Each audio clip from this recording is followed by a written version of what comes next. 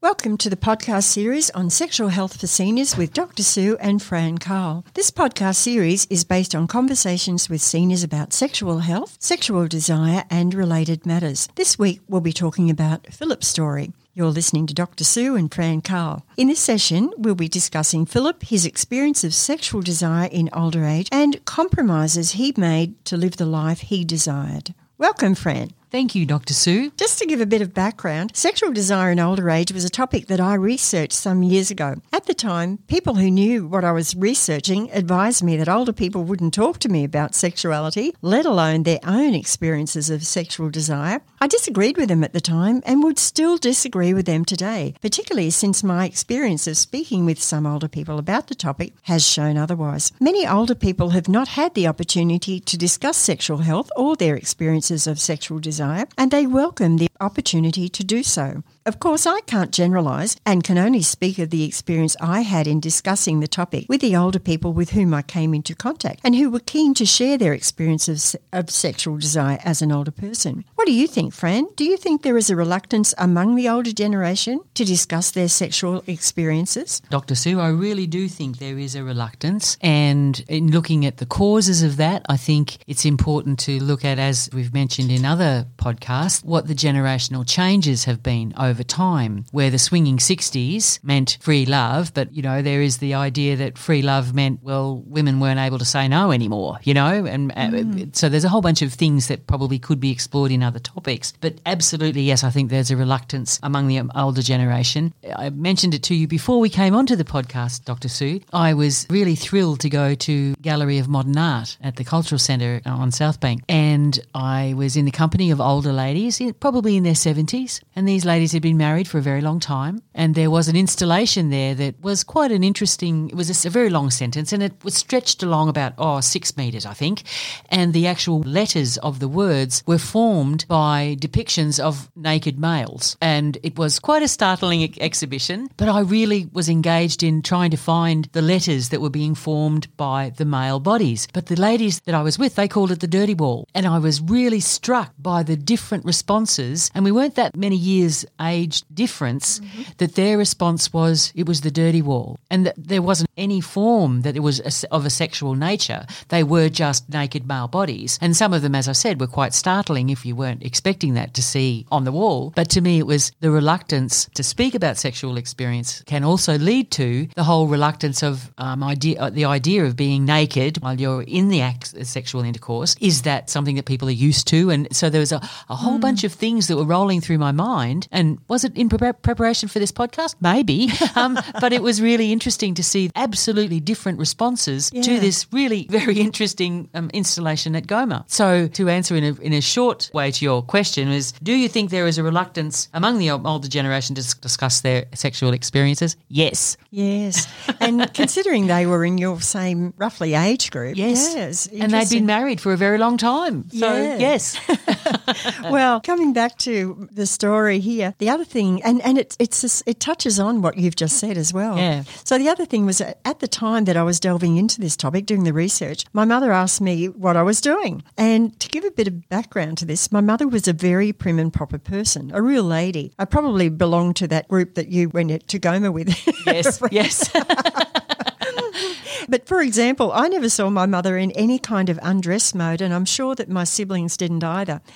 Anyway, and always the naughty child, my response to where was I going was to tell her that I was going off to do my sex work when I was going off to do my research around sexuality and ageing. And she never did question me further, and I'm not sure to this day whether she believed me or not. She's since passed away, and on reflection, I hope I didn't cause her any unnecessary anxiety, as I loved her dearly, despite my wayward ways.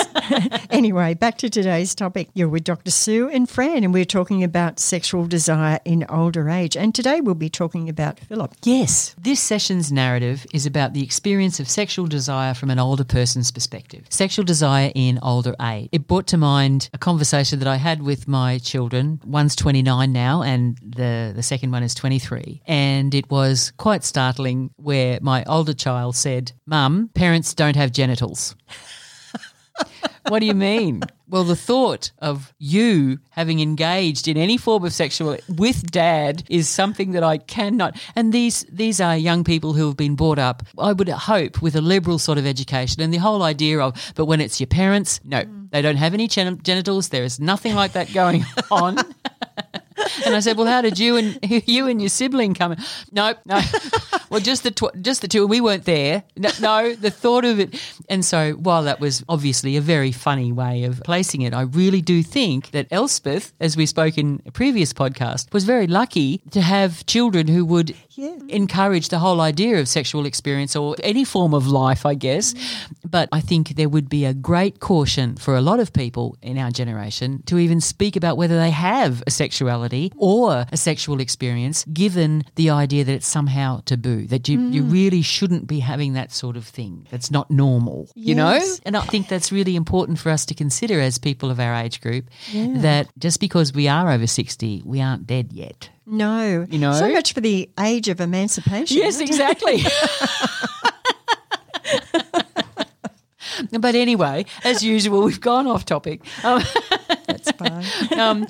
So we'll go. This session's narrative is about the experience of sexual desire from an older person's perspective, strangely enough. Philip was 71 years of age with an air of circumspection about him. Philip's obvious sense of neatness and order extended to his living arrangements. His house was trim and tidy and reminiscent of the phrase, there is a place for everything and everything has a place. Philip had been married to his wife for over 30 years. In late middle age, they had separated for a few years, remaining in touch through contact with their children. Eventually, they realised that a companionable life together was preferable to living a solitary life. The couple started afresh, purchasing a new house in a new location. Philip was happy, except for one shadow on the wall. His wife had decided that their sexual relationship was over, a thing of the past. Philip revealed that he had always had a high level of sexual desire. He described himself as having a very strong need for sex in my life, a strong need, he said. In his words, I wanted to be a randy old bugger. Philip found sexual abstinence very difficult. He described the abstinence as bloody hard, but just something I have to live with. Nevertheless, Philip respected his wife's decision and remained faithful despite reportedly being propositioned by various women with whom he came in contact through his involvement in community activities and his wide social circle. Philip accepted the celibate life because he said, I've reached a certain satisfaction. The big thing is that we're very good friends, and that makes all the difference in life. Having a shared life and a friendship that includes shared memories we can talk about. It's better than living on my own. So in looking at the discussion, Dr. Sue, was Philip trading companionship for celibacy, or are the issues too complex to label? I think to a degree Philip was trading. He was prepared to compromise, what he could have had a richer life, but rather than live on his own, he went back to his wife and, forged a life, a different type of a life ahead, even though it didn't quite meet his needs. Yeah. So in some ways I think there was a trade-off there. But it is a complex issue too. It is, of course, and it's not a yes-no, is it? No, it isn't. It was important to him, yes. Did that become the driving force? No. His wife's decision, was it one he wanted to influence? Yes, no. So that to me, in my head, I'm seeing them side by side. And of course, we're not generalising. We're trying to put ourselves into Philip's place. He was trading. Do you think we're more or less amenable to compromise when we're older? Oh, that's tough. That's really tough. In some things, I know that is a really tough question. Probably more amenable as to what is important. As Philip wanted to be a randy old bugger, but he couldn't be. So, what's the next best thing? Or is this just as good, just a different form of it? I've got friends that live alone and they would like to have a relationship, but they don't want to compromise. They would rather live alone than live with somebody. Okay, friends with benefits would be nice. Regular visitations. And following my thoughts with that, I've recently moved to the area and I now have an ensuite. And I have a bathroom to myself, and my daughter, who shares my house, has her own. And I tell you, it's a wonderful thing. I have my own bathroom. And would I be amenable to? I don't know. That sounds quite selfish, doesn't it? That sounds quite selfish, but it's really nice. It's a very, very nice feeling to be able to have my own bathroom. Would I be amenable to sharing that? I don't know. Is it? I mean, that's quite trivial, I guess, and quite superficial. But it depends on the situation. That's right. Really? And is over a period of time, the niggly things, are they as important in older life? I don't know. I don't think so. But there is a certain standard that we want to maintain.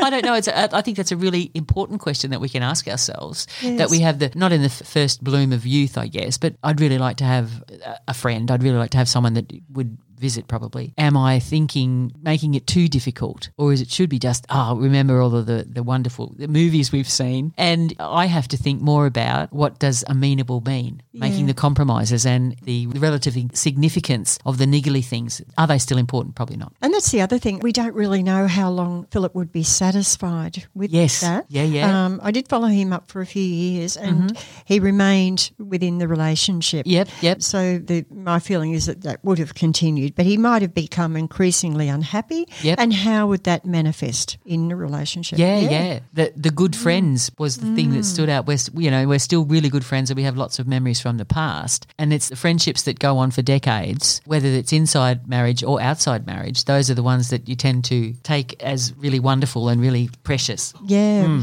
You talked about the complexities there, Fran. Yeah, we sure did. Okay. To me, Philip's narrative was a story of self-discipline and respect, of self-respect, respect for marriage, and respect for the significant woman in Philip's life. It was also a narrative about risk avoidance, but I felt, avoiding the risk of loneliness. Yet, as we all know, loneliness can be experienced within a relationship too.